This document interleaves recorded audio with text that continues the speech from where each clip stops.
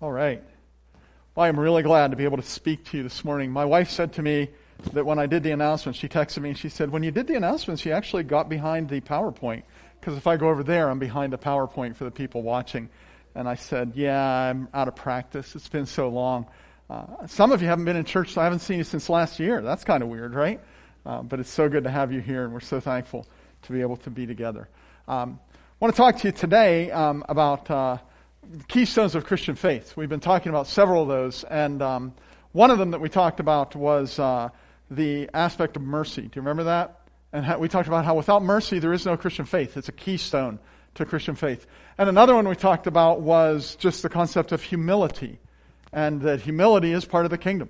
When you read the Sermon on the Mount, for example, you get into Beatitudes, it's just interlaced with the sense of the pride of man just does not please God. It's humility that does. And then last week I wasn't here because I was quarantining, having been out of the country, and it was Bernie who filled in, and Bernie said, so what are you preaching on these days? I said, Keystones of Christian Faith. He said, did you do forgiveness? I said, it wasn't even on my list. He said, I'll do forgiveness. And so he spoke to you last week, and he sat in my chair. Someone said, it was so weird to see Bernie in that chair. And I thought, yeah, because you're used to seeing me in that chair. But that wasn't what they meant. Bernie never sits still. Bernie, I guess he's all over the place, right? So sitting in a chair seemed kind of odd, but he did a great job on that. Today, I want to talk to you about patience, because patience is yet another keystone of our Christian faith. And I want to demonstrate that to you today. There's a Bible app event. If you have the Bible app, YouVersion on your phone, you can click the menu, go to the event, and all those scriptures will be there. Most of them will be on the PowerPoint as well. I would encourage you to follow along as you're able to do so. I'll also give you them ahead of time. Patience. The white-tailed deer came to the back door, and he would feed them right out of his hand. That's a line from a funeral service that I did last year. A funeral for a stranger, a funeral for a man named Bill. I didn't know him, but his family sat down and told me about him, and they told me what kind of guy he was. And for his era and his background, his stories were pretty typical. He was a John Wayne kind of guy, and he enjoyed hunting, and he enjoyed fishing, and he enjoyed the Steelers. But the thing that stood out to me that they told me about Bill was about the white-tailed deer that came into his yard. He fed them. He didn't feed them with a food plot. He didn't feed them with some kind of grain dispenser there. He fed them right out of his hand. And I thought to myself, that's pretty neat. In fact, I have deer in my yard every night. I have deer in my yard right here in Curwensville in broad daylight sometimes. They have completely soured Laurel and me both on gardening. We don't even try anymore. They do what deer do. They try to do that to Laurel's flowers as well. So I yell at them. I'll open the sliding glass doors in the kitchen and I'll yell, and they'll look at me. And I've thrown sneakers at them before. Boom, trying to get them. They're running when I do that usually. One of the funnest things I've ever done is I saw them coming, so I laid in wait for them. And I scared the living daylights out of them. I scared the deer so bad, they fell down in the grass and got back up to run away. It was hilarious. That was a good time. But I never really thought about making them into pets. I mean, how cool would that be to just go out on your back porch and just walk up to the edge and hold your hand out and feed a deer right out of your hand? Maybe I should start doing that. Now, some of you are like, the Pennsylvania Game Commission doesn't want you to. They're not watching. They're not watching. That isn't what would stop me. Here's what would stop me. I'm missing an essential element to doing something like that. And it's called patience. Because it would take a lot of patience to wait for those deer, to help them to come in, to get them to trust you, and to get them to eat. And I just do not have it. I have a ton of flaws, and I'm more than willing to talk to you about them. But years ago, maybe 8 to 10 years ago, I came to terms with the reality that maybe my greatest flaw is that of impatience. I am not a patient man. And it hinders me in a lot of really practical areas. For example, hunting. I get into the deer stand. It's been 20 minutes. I haven't seen a deer. I'm going to go home and watch Scooby-Doo. Patience. It hinders me in taking care of myself. I've been on that treadmill now for 3 days, and I haven't lost a pound. Patience. It hinders me in my relationships, and I'm not going to tell you about that, but it does. Impatience is a problem. And so I have become, in the past decade or so, very intentional about trying to figure out how can I become more patient. And I am by no means an expert in being patient, but I believe I have a pretty good grasp on understanding how God infuses it into our lives, because I've done a lot of research. I've done a lot of research in how people say the human attempts of gaining patience in our lives. And one of the things they do, the industry standard is count to 10. 7, 8, 9, 10! Now I'm going, that doesn't work for me, the counting to 10 thing. In fact, I feel like counting to 10 is nothing more than a way to give the guy a head start. That's what that is, right? Or another suggestion is just make yourself wait. Yeah, that helps. Making myself wait doesn't make me patient. It makes me grouchy. Another suggestion, and I read this one just recently, lower your heart rate by taking 5 deep breaths.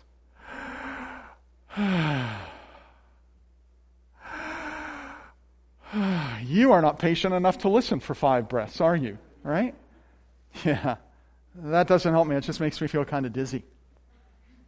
Frankly, I think a lot of these human attempts to gaining patience are the equivalent of Frank Costanza's Serenity Now. Serenity Now. Yeah. Patience, patience, people say, is a virtue. And I say that it's a keystone to Christian faith. That expression, patience is a virtue, a lot of people feel like it goes back to the Bible. It has been around a while, about 600 years in the English lexicon, as best as we can tell, back to the Middle Ages. It's not in the Bible, but it is a keystone to Christian faith. Were God not patient, you and I would not be here. The Garden of Eden would have been the end of the story. And unless we're patient, well, you kind of get the point. I told you I'm going to have several passages of Scripture. They're on the Bible app and they're on the screen as well for you. The first one is in Romans chapter 5, verse 35. I want to show you in this Scripture and others 5 ways that God infuses patience into our lives. And I'm listing these kind of from the ones that I like least to the ones that I like best. So the first one, you're going to hear it, you're going to be familiar with it, you're going to be, yeah, I don't like that one. Sometimes God infuses patience into our lives the hard way. Have you heard someone say this line? If you've been in church for a while, you've heard someone say, don't ever pray for patience. And the reason they say that is because of something in the Bible, something from the book of Romans. In the King James Version, I'm going to read it just because I like the wording there. Starting in verse 3 of Romans 5, it says this, it says, and not only so, but we glory in tribulations also, knowing that tribulation worketh patience. And patience experience, and experience hope, and hope maketh not ashamed, because the love of God is shed abroad in our hearts by the Holy Ghost, which He has given to us. So the logic is, if tribulation is the way God infuses patience into my life, and I pray for patience, then He's going to give me tribulation. You understand? More modern translations don't say patience, they say perseverance, but if perseverance is nothing else, it is patient. We've all kind of seen this in action. This idea that suffering produces patience. We've seen it here at Kerwinsville Alliance. If you have watched Leroy, who I love that guy. If you have watched him come down this aisle here at Kerwinsville Alliance and sit in this seat here in the front, you have seen patience brought about by tribulation. The patience of needing someone to help you get out of bed in the morning. The patience of needing someone to help dress you. The patience of needing help getting in and out of the car. And the patience of falling down regularly and getting back up again regularly. And the patience of having someone need to care for you for almost every aspect of practical life. Where does that kind of patience come from? Well, it's often infused in our spirit by troubles we've experienced. And that's not the easy way. It's the hard way. And it sure isn't my favorite way, but it is one of the ways that God brings patience in our life. And actually, it's one of the ways that God redeems suffering. He kind of makes suffering have value that it would not otherwise have. And that is why passages like James 1 verse 2 can say, "Consider it pure joy, my brothers and sisters, whenever you face trials of many kinds, because you know the testing of your faith produces," there's that word again, perseverance, patience.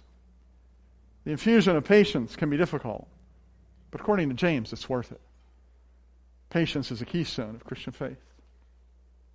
Let's talk about another way God infuses patience in us, and it's really the slow way. Job says in Job chapter 12, verse 12, he says, "Is not wisdom found among the aged?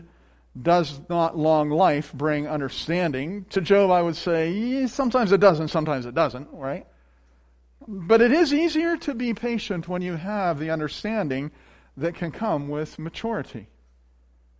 How ironic is that, though, really?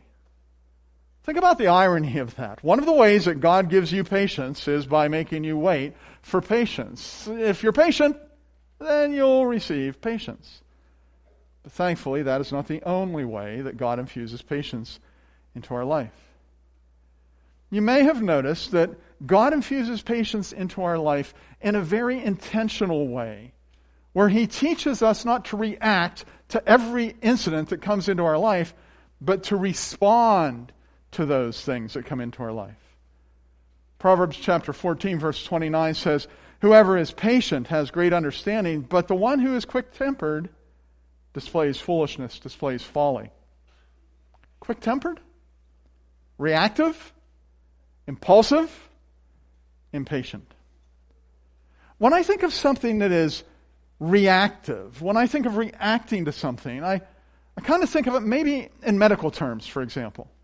You could say that when he received the shot, he had a reaction. It's something that just happened. It wasn't like he got the shock and he said, "Hey, I think," or the shot rather, and said, "Hey, I think I'll have a reaction." There was no stopping it. It was like mixing fire and gasoline.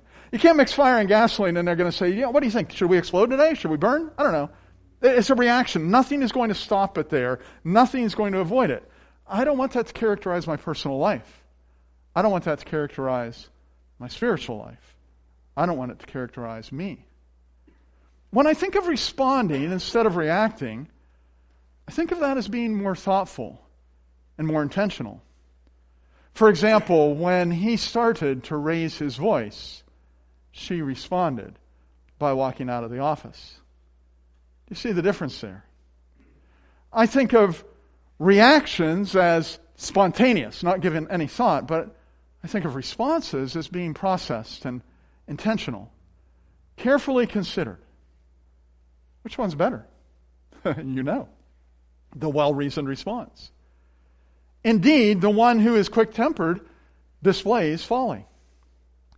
Turn in your Bibles, if you would, to 1 Kings 19. We're going to read a couple of 3 verses there in a few moments. No one really wants to learn patience the hard way, by suffering. And no one really can get their brain around getting patience the timely way, the slow way, by maturing. And it's not really easy to get patience the responsible way, by responding instead of reacting. But those are not the only tools that God uses. God infuses patience into our life the gentle way, by His Spirit. You know that word spirit? It means air. It's pneuma. Like if you've ever used a tool that was a pneumatic tool, that's air-powered. That pneuma, comes from the Greek word for spirit. It's a breeze. It's the wind. It's the breath. It's air. When God is displaying Himself to Elijah, who, by the way, is dealing with a significant amount of impatience in his own life, God gives Elijah a bit of a surprise. I mean, if you're in 1 Kings 19, in verse 11, it says, "The Lord said, go out and stand on the mountains in the presence of the Lord, for the presence of the Lord is about to pass." And then a great and powerful wind tore the mountains apart and shattered the rocks before the Lord. But the Lord was not in the wind.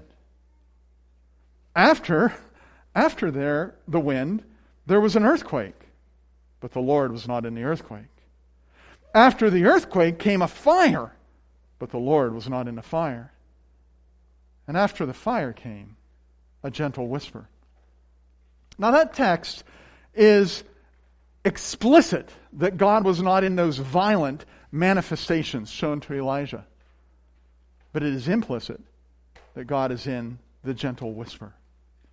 Spirit, it means breeze, air, breath, wind.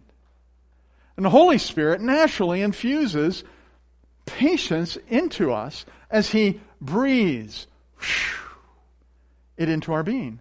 Because patience is part of His fruit. The fruit of the Spirit is love, joy, peace, patience, kindness, goodness, faithfulness, gentleness, self-control. Against such things there is no law.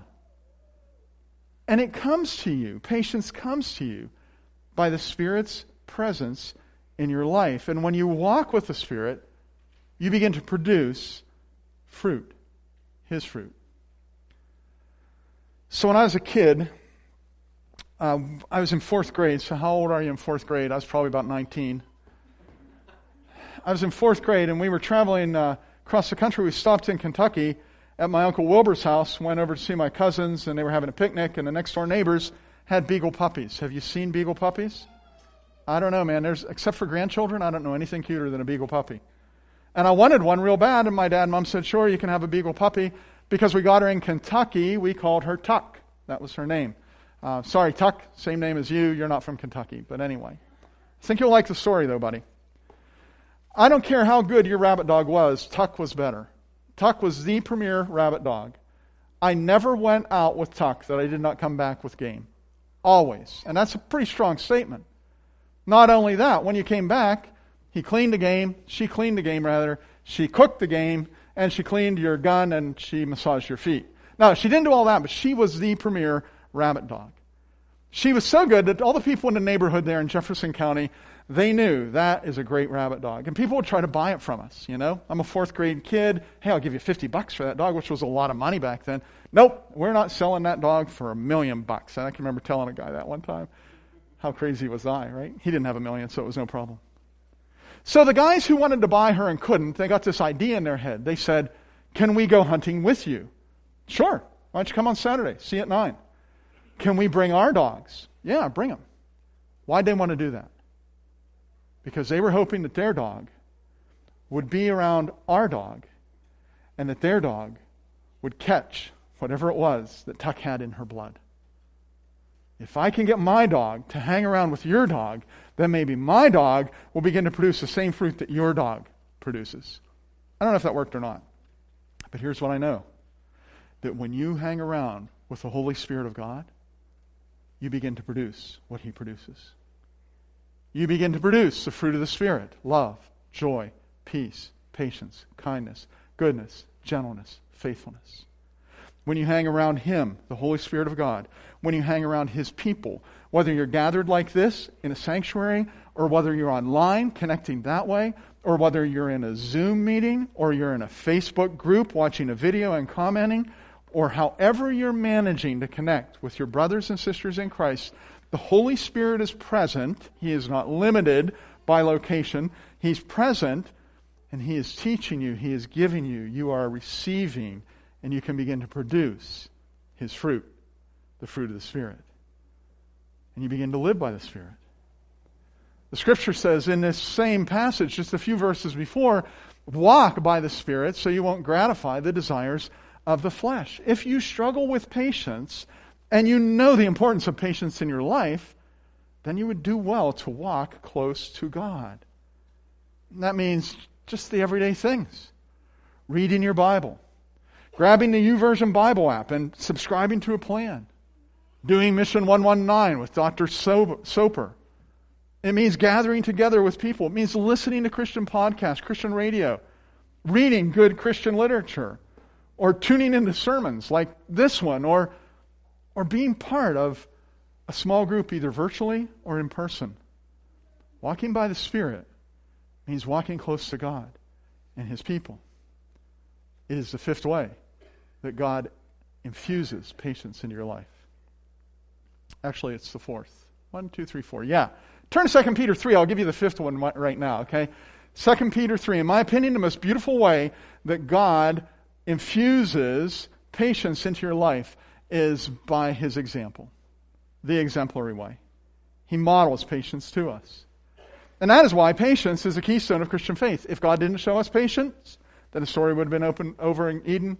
We'd have been long gone as a species. And if patience isn't something that I seem to be concerned about in my own life, then probably I don't understand the patience of God, and I really need to give some attention to the gospel of Christ to understand that. In 2 Peter chapter 3, it's evident that Peter is talking to people who are concerned, why hasn't Jesus come back yet?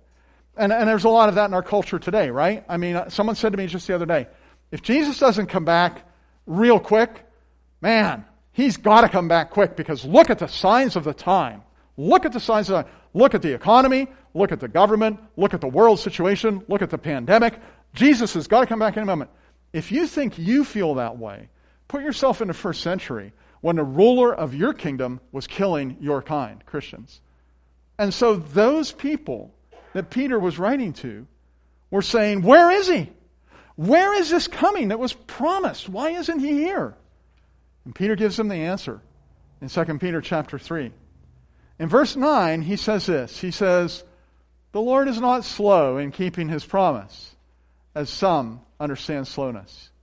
Indeed, He is patient with you, not wanting anyone to perish, but everyone to come to repentance.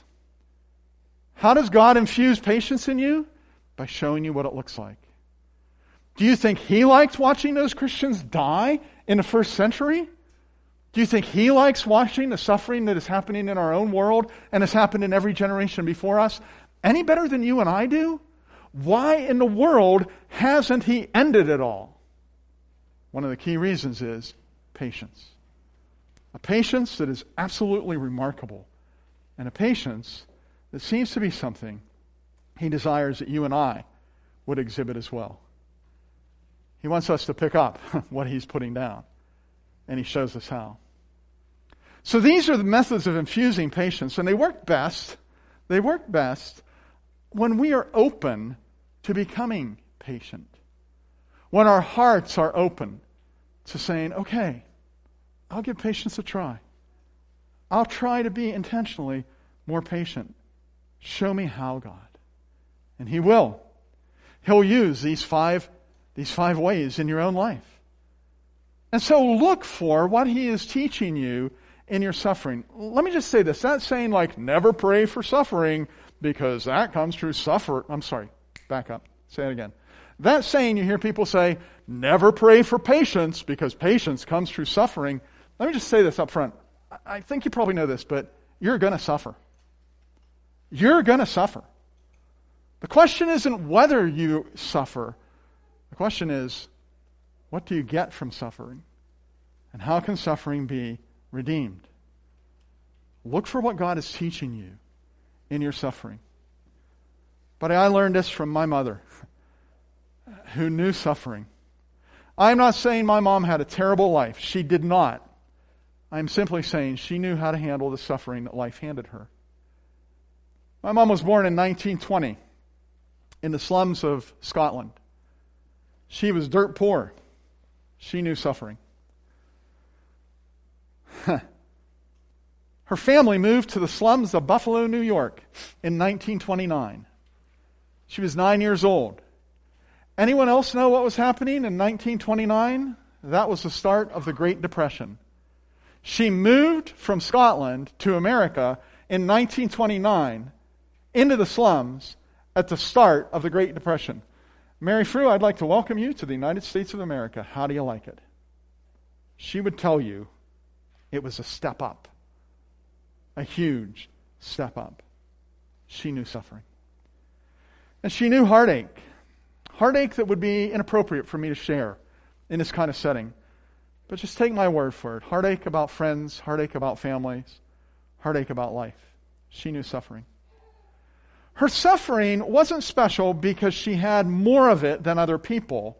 Her suffering was special because of the way she responded to it. Over and over again, I heard her say, from my from my toddler years through my adult years, when she would encounter suffering, she would say this sentence: I am looking for what God might want to teach me as I go through this suffering. Now, I have heard people say that without having a heart that is open to patience. I have heard people say that with a different mentality. I just wish that God would tell me what He wants to learn so that He can get what He wants me to learn so He can get off my back. They might not say those very words, but that is the way their heart is feeling. And that is not a heart that is open to learning patience. That's not even an accurate view of who God is. God allows us to experience suffering because He knows it will teach us things that we may not otherwise learn. Open your heart to patience. Look at what God might be teaching you. And be patient with yourself as you're learning the lesson. When you're put in a position of needing to be patient, take that opportunity to think of the opportunity to gain wisdom here and grow and mature and practice patience. Because being patient is like playing the guitar. If you never pick up your guitar, you won't be a very good player. And if you never exercise patience, you won't be very good at it. As you mature in Christ, patience is infused into your life. Be intentional about how you respond to your triggers. So many of our regrets are regrets about things we said or things that we did without thinking about it in advance. And patience is what helps us overcome that. So talk to God about your own tendency to overreact sometimes. Ask Him to make you self-aware. Ask Him to open your eyes to the things that trigger you, and then don't react. Respond. Because you are response-able. You are response-able. You can choose to respond instead of reacting. Viktor Frankl is the one who was in a Nazi death camp. They'd taken away all his freedoms, taken away his clothing, taken away his hair, tattooed him. All my freedoms are gone, he said, until one moment when he realized what he later called the last of human freedoms. And he said, the last freedom that they can never take away from me is my freedom to choose how I will respond to what they do to me. Wow. If Frankl, who made no profession of faith in Christ, if Frankl knows that he is response-able and he doesn't have to react like an animal, you and I are response-able as well. Be intentional. Open your heart to patience as you walk closely to God. Practice what Brother Lawrence called the presence of God. Practice the presence of God. So you recognize He is there when you're home. He is there when you're at work. He is there when you're alone. He is there when you're with friends. He's there in the car with you. He's there when you're texting, when you're online. He's there all the time. And look for Him, ask Him to speak to you and infuse patience into your life. Allow the breeze of the Spirit to transform you.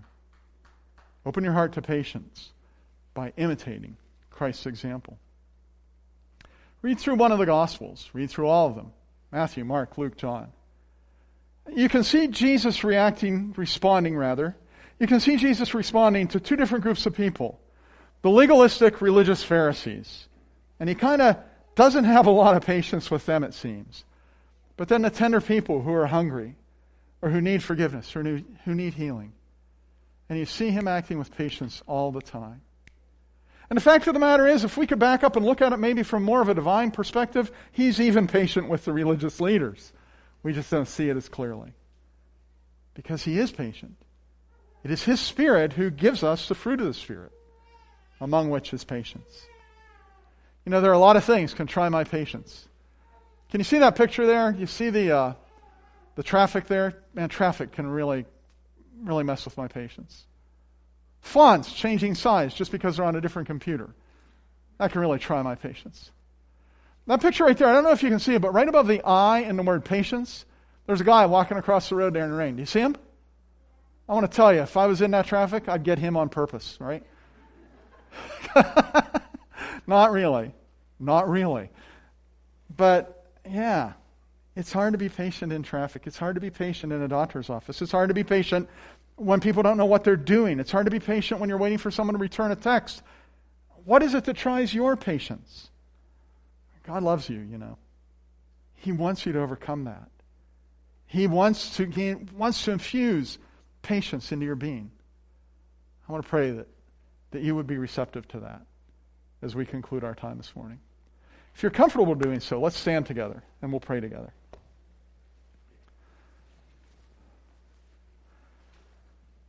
You know what? I'm going to ask Matt McCracken to pray. Matt, go find a microphone. I think Eric Rolls has it. He's up front here. So here's why I'm asking Matt to pray. He's got 5 kids. I think patience is probably something he has developed a lot of and he wants to develop more of. So Matt, would you just pray for us, a brief prayer, just asking God to infuse his patience into us as individuals and even as a body. Thank you, Matt. Father, we thank you. Sometimes we thank you in retrospect that events have happened, whether it be suffering, whether it be situations we're in, whether it be the breath of your Spirit that give us patience. We ask that we would use these situations well, because I believe you can put us in these situations and we won't learn the character like patience you would have us learn if we're not aware and if we're not willing to obey you and do what you ask in those situations. So help us to achieve patience and gain more of it. You can't reach a perfect state of it. And help us whenever we fail to realize we can always move forward. It's not all or nothing. It's not either I'm a patient person or I'm impatient. It's, by God's grace, I get better at patience. And sometimes I do well, sometimes I do okay, and sometimes I say a lot of things I shouldn't say when I'm mad at someone. So help us all to grow together. Help us to be patient with one another, and help us to recognize when we may have missed opportunities to be patient, and help us to celebrate the times that we are patient, because that reflects your Spirit and the fruit you're growing within us, which one day will be fulfilled when we're with you. Thank you. Amen.